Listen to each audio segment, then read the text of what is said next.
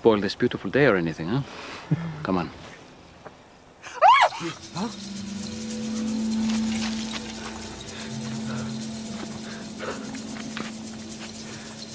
It's a leopard. Stay back. Cover your mouth. Don't breathe his air. Don't come any closer. It's okay, John. It's okay. Rabbi, you cannot. His disease. You.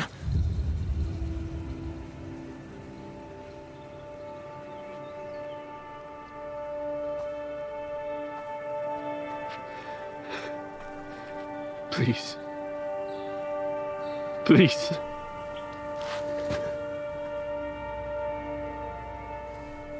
Please don't turn away from me. I won't. Lord, if you are willing, you can make me clean. Only if you want to, I submit to you. My sister, she was a servant at the wedding. She told me what you can do. I know you can heal me if you are willing.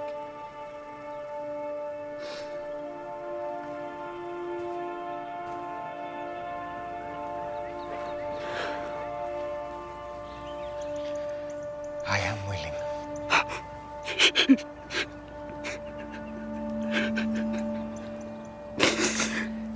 Be cleansed.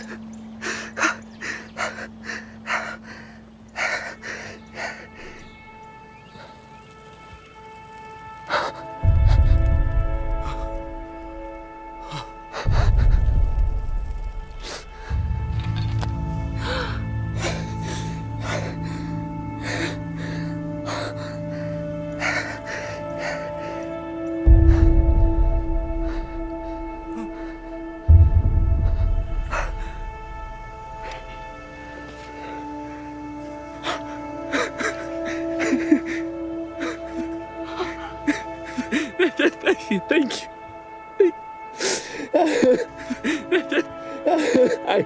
I knew it. I knew it. I knew it. What can I ever do? No. Do not say anything to anyone. You don't seek your own honor? Please just do me this one thing. But what do I tell people? Go. Show yourself to the priest. Let them inspect you and see that you are cleansed. Make the proper offering in the temple as Moses commanded. And go on your way.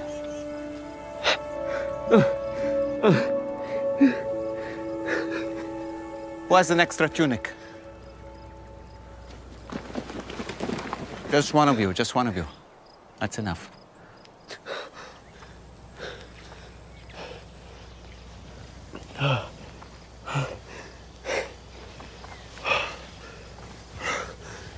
Green is definitely your color. Not too shabby. It was years since he had first noticed the numbness in his hands. He'd maybe cut himself on a knife or something and never felt anything.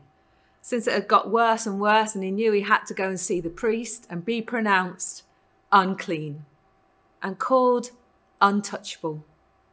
No one had come near him since that day. Children ran away when they saw him.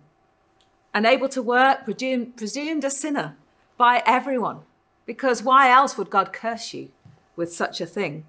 An outcast, perhaps creeping nearby to watch his wife and children from a distance. Heartbroken, begging by day, sleeping by night, or trying to sleep in the stinking leper colony outside the town.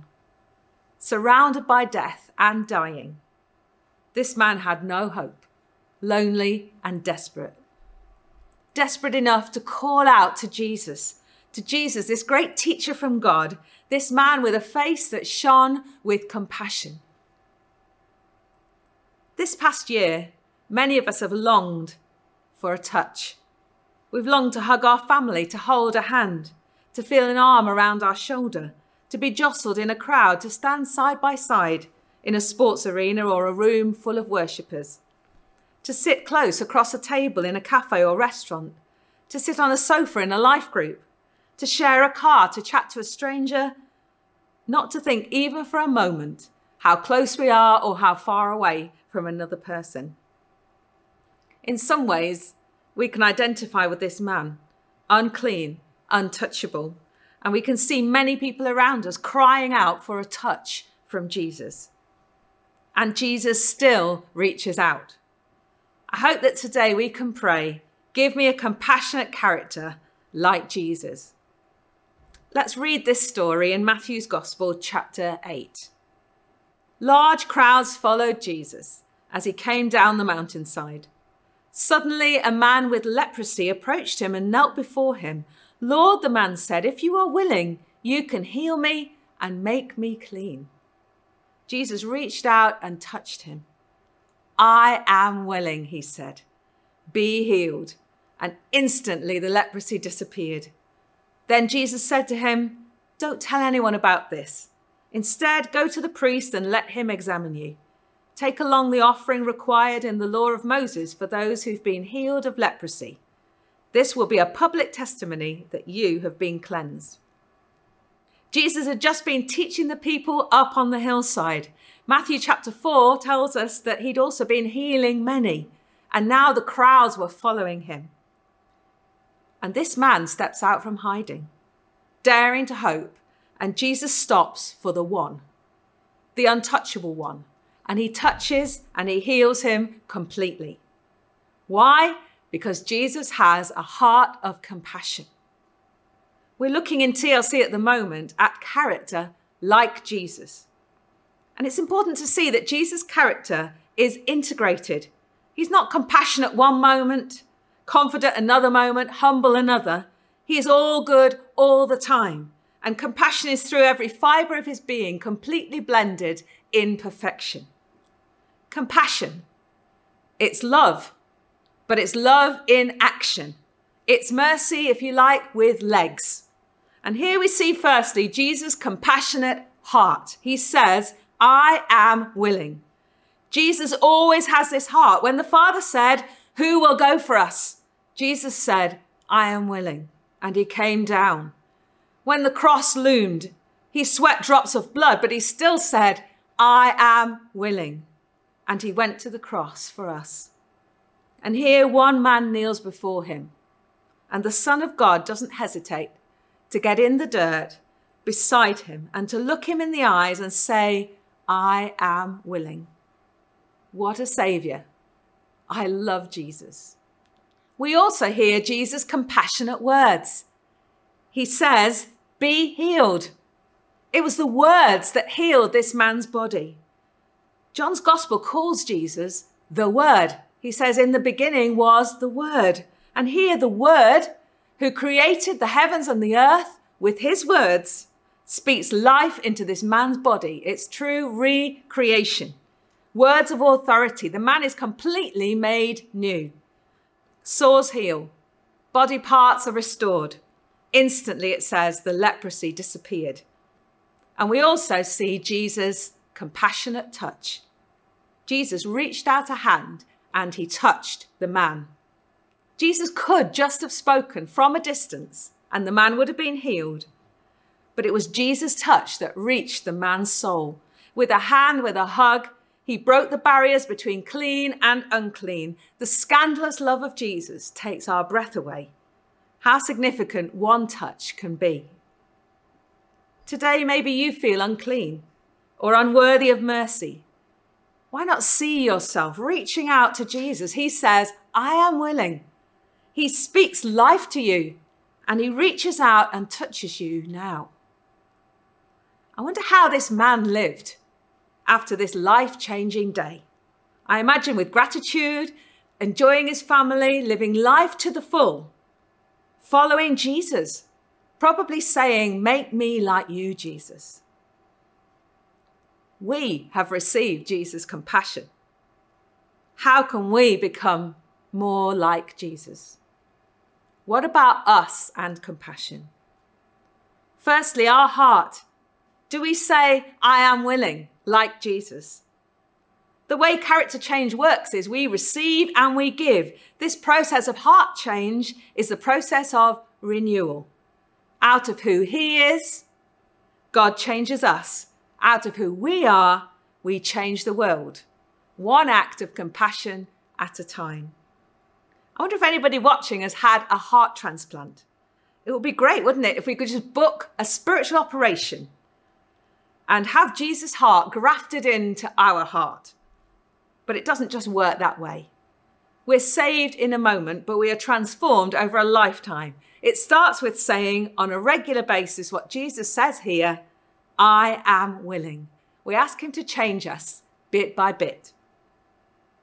When I first started serving in Open Hands, in our sessions and in the meal, I confess I had some squeamishness about some of the sights, some of the smells. I had some judgment at people's life choices. I was still a work in progress.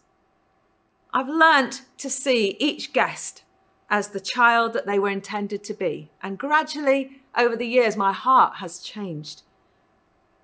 I see people more now as made in God's image. Do you know, as our hearts change, so will our words. And like Jesus, we'll speak life. A secret, surprising musical taste of mine is Toby Mac.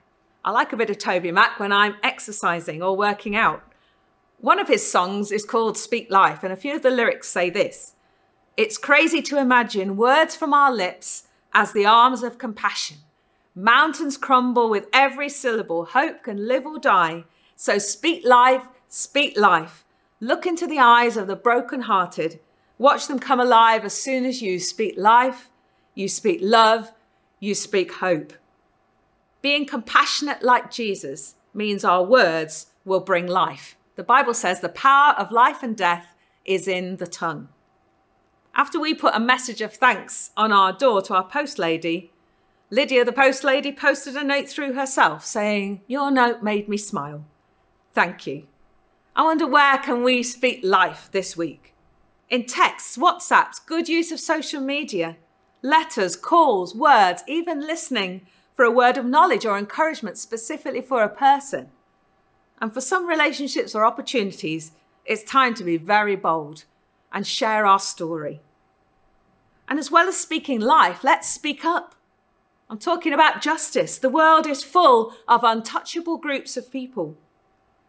Why not join the I Want Justice monthly newsletter from TLC, where we just highlight a different issue of injustice each month and suggest ways to pray and take action. So is our heart compassionate?